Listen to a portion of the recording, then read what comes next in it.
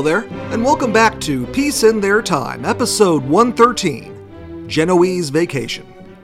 After covering a relatively straightforward and productive disarmament conference last week, today marks a return to the big and acrimonious international get-togethers. About 110 episodes back, I covered the Paris Peace Conference and how it attempted, and failed, to settle the international status quo going into the future. And because it mostly succeeded only in confirming the supremacy of the Big Three in the Entente, some follow-up was required to smooth out the rough edges. And today, I'm turning to a follow-up conference designed for the great powers to assemble like superheroes and hash out deals where they could all tolerate each other moving forward. A settlement that would supposedly include both Germany and the burgeoning Soviet Union. The setting would be the Italian port town of Genoa, and the conference there would set the tone for the next several years of diplomacy, and I don't mean that in a good way. It would be the most ambitious attempt post-Paris to create viable relationships between both the winners and losers of the World War I years, and would be followed by other conferences and treaties after it. As you might imagine, none were terribly successful in the long term, although especially in the back half of the 20s they came tantalizingly close to making something lasting. For the next few weeks, I'll be covering diplomatic campaigns aimed at not just creating understandings and balances of power, but to actually build relationships to make it so that peace was in everyone's interests. In earlier episodes, I've touched on the Locarno Conference, especially as an example of practical statesmanship that produced an effective arrangement to enforce peace, albeit one that only covered Western Europe, which I'll be covering next week. Another topic will be the equally famous but also heavily derided Kellogg-Briand Pact, which created a legal basis to outlaw war, which was naive, but everybody knew that up front. It just showed where people were thinking diplomacy was headed. Unfortunately, all this was too little, too late by the time the Great Depression hit and blew everything up. Bonds between nations hadn't been built up to establish the trust necessary for collective action, and Europe shriveled into an economic free-for-all that wrecked the continent's politics and rendered the work of the past decade moot. And that's why I'll be covering these stabs at peacemaking, as even the success stories carried flaws that ultimately doomed them. And the outright failures? Well, they were failures with nary a silver lining to them. And speaking of failures, there was the Genoa Conference of 1922. This conference is notable because it represented the last major attempt at creating a lasting, general settlement on the part of the Versailles peacemakers. Afterwards, the attempts became far narrower in their scope, much like how the Washington Naval Conference focused on navies and a balance of power in the Pacific only. It was the brainchild of the last of the Paris Big Four still remaining in power, David Lloyd George, the Prime Minister of the UK. But despite his old counterparts having passed on to the political afterlife, the politics of the day were still very much those of 1919. His own government consisted of a coalition of liberals and conservatives intent on returning to a 1914 status quo of overseas hegemony. The French were chomping at the bit to shake down Germany, while Italy was roiled in its 2 red years of left-wing agitation and fascist backlash, as its liberal government creaked along shakily. But Lloyd George, in between flights of fanciful thinking, at least recognized the challenges that faced Europe. The French may have had the biggest army in Europe, but they lacked the self-confidence to take bold action against Germany by themselves. They desperately wanted a formal alliance with the UK before they did so, and not wanting to take sides, the UK avoided doing exactly that. The UK itself had become a victim of its imperial overreach, as trouble abounded in Ireland, India, Turkey, Egypt, and Iraq. The United States had almost literally elected to stand aside by itself. Lloyd George knew that the UK and France alone couldn't hold things together, and they needed to have a collective understanding between the major players of the European continent if the Versailles system were to hold together, which meant he was going to have to bring Germany and Russia back into the fold. Both nations were still pariah states, denied representation in the League of Nations, and locked out of normal diplomatic and economic relations. Germany owed a lot of money to France and Belgium in the form of war reparations, money it didn't have. And as you might remember, it had a populace delusional enough to entertain notions that they weren't totally at the mercy of foreign powers. As for the Russians, you know well enough that the communists weren't popular on the foreign relations scene. But Lloyd George knew that making decisions without them was pointless. Both nations were large enough that no sweeping agreement was secure unless they had bought into it. And part of the thinking was that in 1922, the Entente still had just enough juice left to hammer out European relations on terms favorable to them. And other prospective participants had their own reasons for joining in what on the surface would appear to be a UK-French show. The Italian government might have been creaking along, but by the start of 1922, national chaos seemed endemic as the fascist squads appeared intent on instigating a civil war. They needed a win to maybe score some legitimacy domestically, and hosting a successful international conference might be a plus. The Germans were plainly game for any opportunity to try and talk down the reparations bill, the size of which led many in Germany to oppose paying it on indignant principle, which destabilized politics and the nation's economy, which left France hovering ominously across the Rhine, set to invade if they weren't satisfied. Leading up to the conference, they had convinced themselves that the Entente would listen to reason, or at least their version of the reason. On August 27, 1921, they had concluded the Wiesbaden Agreement with France, which stipulated they could pay for reparations in the form of goods instead of cash, the latter of which the German government didn't have. This was a partial victory for both sides, as while Germany still had to deliver, it had far more coal than it did gold. And for France, while that nation was looking for cold, hard cash, they knew the dire straits Germany was in, and this way they'd at least get something. That a previously intractable France sort of compromised was a good sign. Plus, the British were hungry to open German markets, which required normal relations, so there was maybe a friend there for the Germans. The Russians were the most out-there guests. The Bolsheviks had promised global revolution to sweep out all the governments attending Genoa, and the Western interventions during the Civil War had left a mark. But early 1922 was a fortuitous time for the West in regards to relations with Bolshevik Russia. 1921 had seen peasant revolts and a mass famine that had brought Lenin's government to its knees. And while the NEP promised economic liberalization, foreign investment and technical expertise was craved above all to begin rebuilding Russian industry. The capitalists would have to be engaged with. The Genoa Conference was preluded by an Entente get-together in the city of Cannes, a town on the southern French coastline close to the Italian border, now world-famous for its film festival. Meeting for a week during January 1922, it offered the kind of balmy Mediterranean weather I'm sure all the leaders wanted to return to sooner rather than later. The official participants were all victorious nations in World War I, but there was a sense that a broader meeting was required. Lloyd George and the French Prime Minister at the time, Aristide Briand, had been wrangling diplomatically for months already. Briand, as you may recall, was that political chameleon who slid all across the spectrum without ever really believing in much of anything, yet was still a charmer and a master diplomat. He was also a practical man and willing to compromise on the whole reparations thing, much to the fury of other French politicians.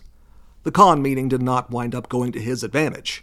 France was in an economic straitjacket and lacked the punch to break out of it, leaving Briand, who was desperate for a dependable settlement in Europe so that his homeland could sort itself out, into caving to Lloyd George's demand of putting what was to be paid back on the table as an issue to be debated. Even that small concession wound up collapsing Briand's government, and before the Cannes meeting was adjourned, he was out of office. For the moment, though, Lloyd George got his way and that France would come to the table, so a call went out all over Europe and also to the US to assemble and discuss how they would all live together moving forward. Germany could look forward to renegotiating its obligations to the victors, but also had to understand that there would still be significant obligations. The Soviets would be offered recognition if they backed off the propaganda campaigns against the other governments of the world.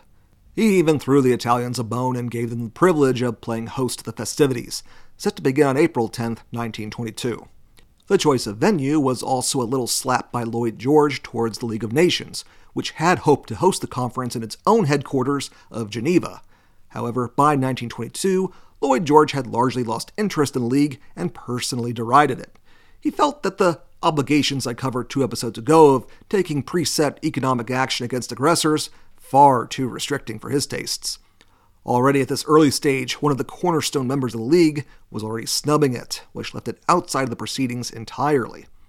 Instead of building its capabilities to mediate global diplomacy, it was undermined as being incapable of doing that. The French, for their part, entered the conference unhappy at being bullied on the reparations issue. The Germans and Soviets were painfully aware they were participating as supplicants, begging for favor. And the U.S., for their part, decided to sit out, deciding that the Washington Naval Conference was enough for them, which, given that American foreign policy was focused on the Pacific, made enough sense.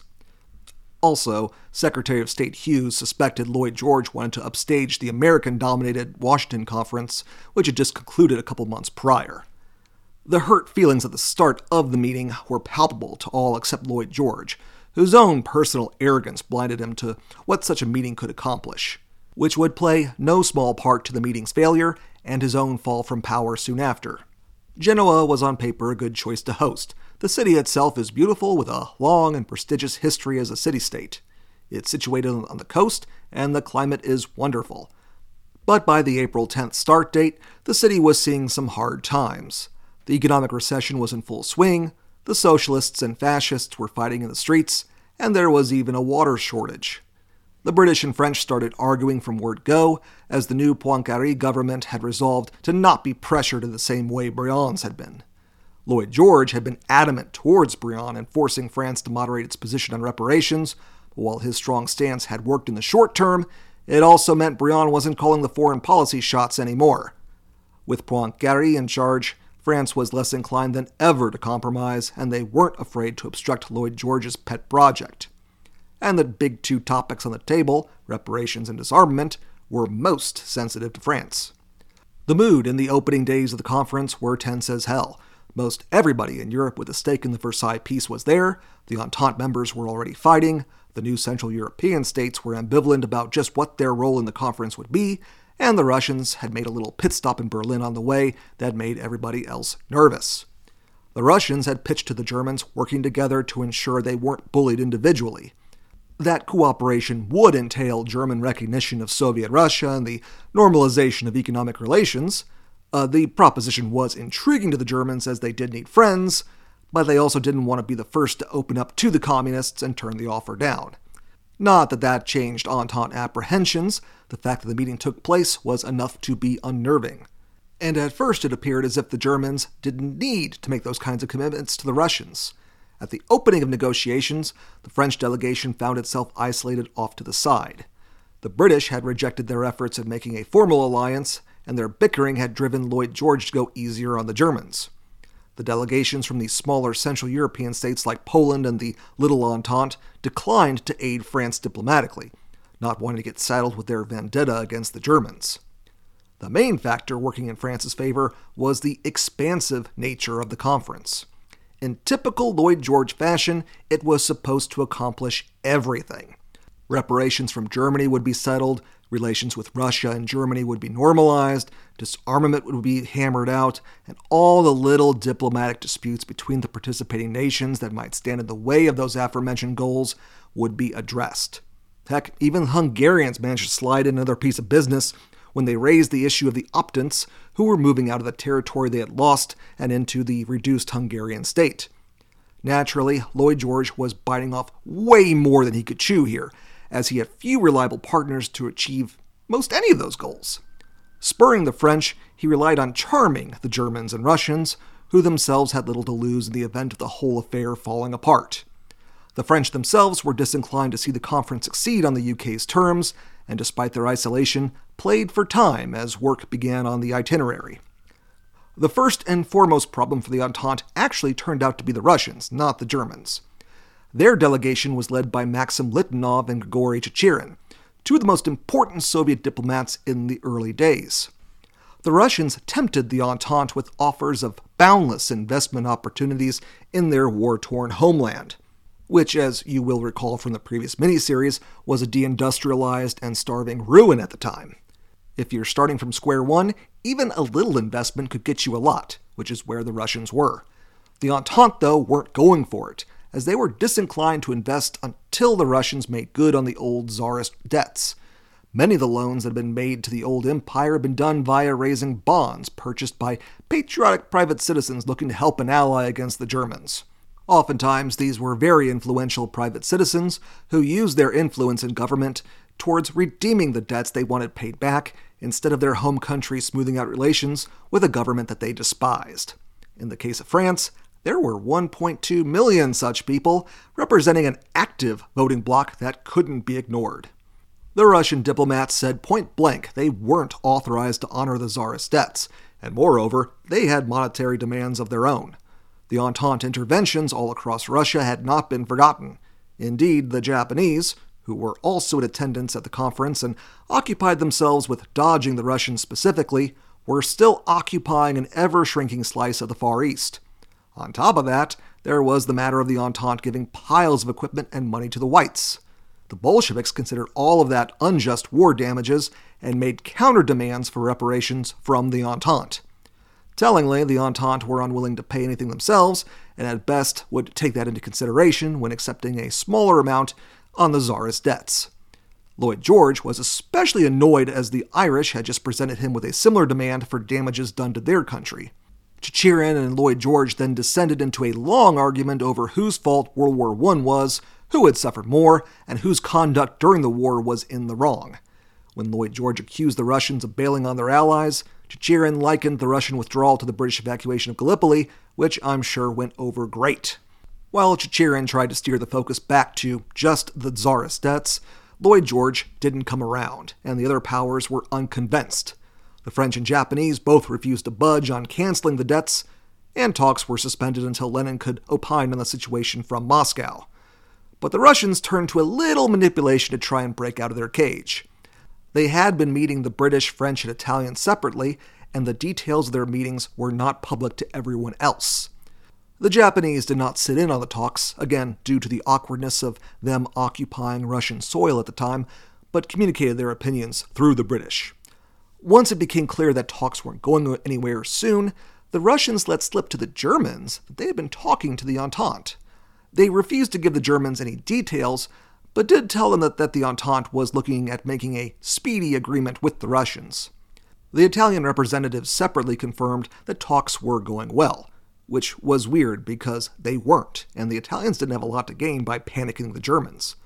Whether it was a misunderstanding, a deliberate tactic, or some mixture of the two, the German delegation took the statements at face value and suddenly got very anxious as a group. They had been spending the opening days of the conference trying to build friendly support among the smaller nations, in addition to the UK and Italy, so that when the showdowns on reparations would get started, they'd have some friends. Now it looked like they had wasted the first week while the Entente squared away their other big problem. If the Russians came to an early understanding with the West, then Germany wouldn't have as much leverage. The head of their delegation, the foreign minister Walter Rathenau, resolved to reopen talks with the Russians about a separate treaty. He personally was also annoyed at having been left out of the Russian talks, as when he arrived, he was under the impression his country would be treated as a first-class power again, a sentiment he had led his bosses back in Berlin to believe as well. The quick weekend negotiations between the Russians and Germans culminated on April 16th in the Treaty of Rapallo, signed just 6 days into the conference. The treaty established Germany's recognition of Soviet Russia as a sovereign state and that economic ties would be normalized, which meant that Germany was about to pick up a steady customer for its industrial goods.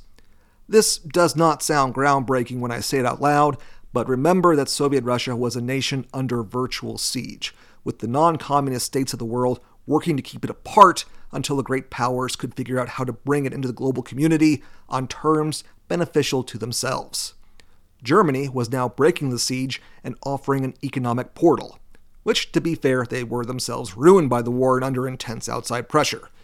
But their example could now be followed without subsequent nations being accused of being the first, looking especially hard at the Italians, whose liberal government were desperate for any agreements that could improve its standing at home. Reactions to the treaty varied. Most everyone knew that talks between the two were taking place, and the British initially met the news with a shrug. The French had a similar reaction, but did promise to make good on Germany openly being defiant of the Entente's wishes. It also gave the Russians some wiggle room on the Tsarist debt issue. The Russians now had a stable conduit to Western markets, and had every reason to believe more would later follow. The pressure exerted by the Entente in their first week against them was for naught. Lloyd George set forth on a delicate balancing act. He publicly condemned the Germans and stripped them of much of their standing in the conference, basically reducing them to observers able to negotiate on terms pertaining to their country alone. But they were not cast out entirely. Indeed, he began to try and split the German delegation by threatening that the reparations discussions would go poorly for them on account of Rapallo. He hounded them that he had the French on board to compromise, and that they had just ruined the entire conference. The German delegation was not of one voice, and many openly questioned the wisdom of buddying up with the communists, all of them being familiar with their own history with the far left. Rathenau lashed out at Lloyd George, pointing out that the Prime Minister had effectively ignored them up to that point in the conference, and their lack of progress towards an agreement forced them to link up with the Russians. This bickering went on for another interminable week, all the while Lloyd George tried to reboot talks with the Russians. On that score, he was working at a new disadvantage, but instructions that came in from Moscow offered a slim hope. Lenin and Trotsky had talked the matter over and agreed to recognize the Tsarist debts and offer restitution if the Entente agreed to extend new loans to be used for reconstruction. This was something Lloyd George could work with, and he and the Italians were quick to restart talks. The French were less enthusiastic, just wanting to get their money back and be done with the Bolsheviks. But Lloyd George convinced them to rejoin the talks on the grounds that nothing had been agreed to just yet. He might have also told them that he personally didn't want to agree to the Russian proposal, but didn't want to waste an opportunity to make a more advantageous one. Litvinov, though, immediately turned aggressive in their next meeting on April 21st. The Russians demanded recognition and relief loans, and in exchange would be willing to pay out pre-1914 debts after a 30-year grace period ended. The wartime loans would not be paid back at all. Private property would be compensated for on a case-by-case basis by the Soviet government. The French were unimpressed and refused to back off their earlier position. Lloyd George was left throwing fits. His hope had been that everybody would see reason, or his version of it rather, and compromise. His backup hope had been that if one side refused to compromise, that he could team up with the ones who did. But nobody was giving an inch, and it was starting to get to him. There simply was not one single power capable of putting sufficient pressure to bring everyone to the table and shake hands. And the British in general, not just Lloyd George, were averse to picking a side and forcing through a victory.